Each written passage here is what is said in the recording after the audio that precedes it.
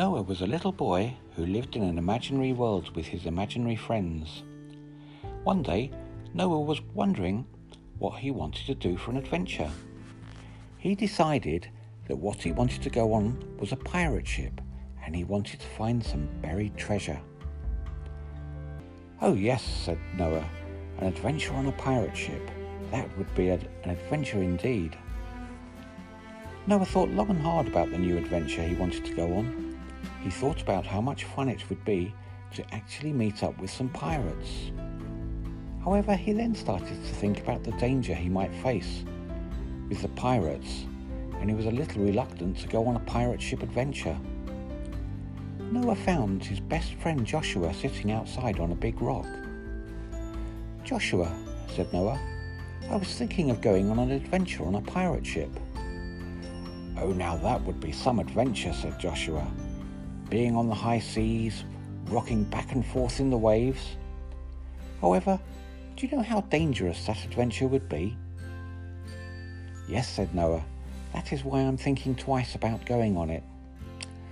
"I see," said Joshua. "That is probably a smart move. However, what if you were to board the pirate ship without the pirates seeing you?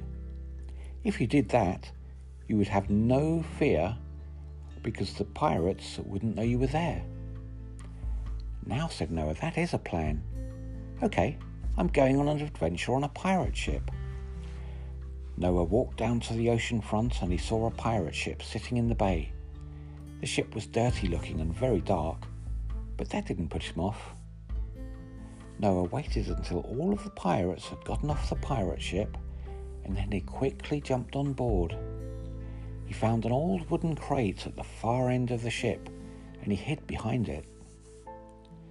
A few hours later, Noah saw that the pirates were returning to the ship, and in the minutes of their return, he felt the ocean waves building up around him on both sides.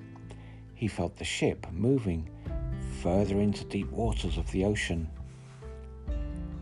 Once they had gotten quite a way out into the ocean waters, Noah overheard a conversation between the pirates about a treasure chest that they were going to find.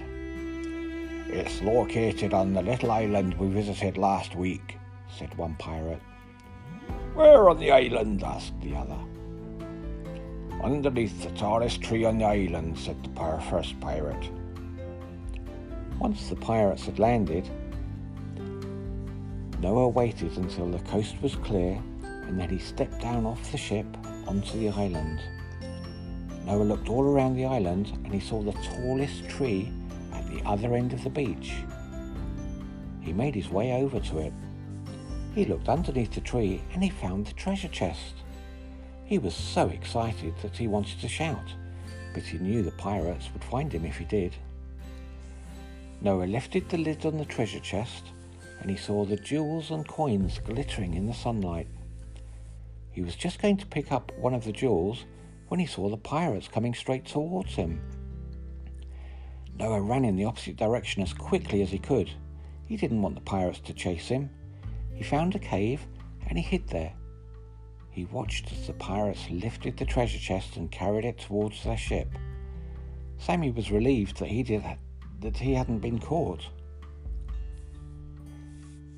After the pirates had left, he turned around inside the cave and he saw treasure chest after treasure chest lined up against the wall of the cave. "I'm so rich," said Noah happily. Noah built himself a raft and he drifted home. He told Joshua about the treasure, and they both decided that they were going to go back to the island and bring the treasure chests home so they could share the treasure with their family and friends. "Thank you for sharing the treasure with me," said Noah's mother when he gave her a treasure chest all for herself.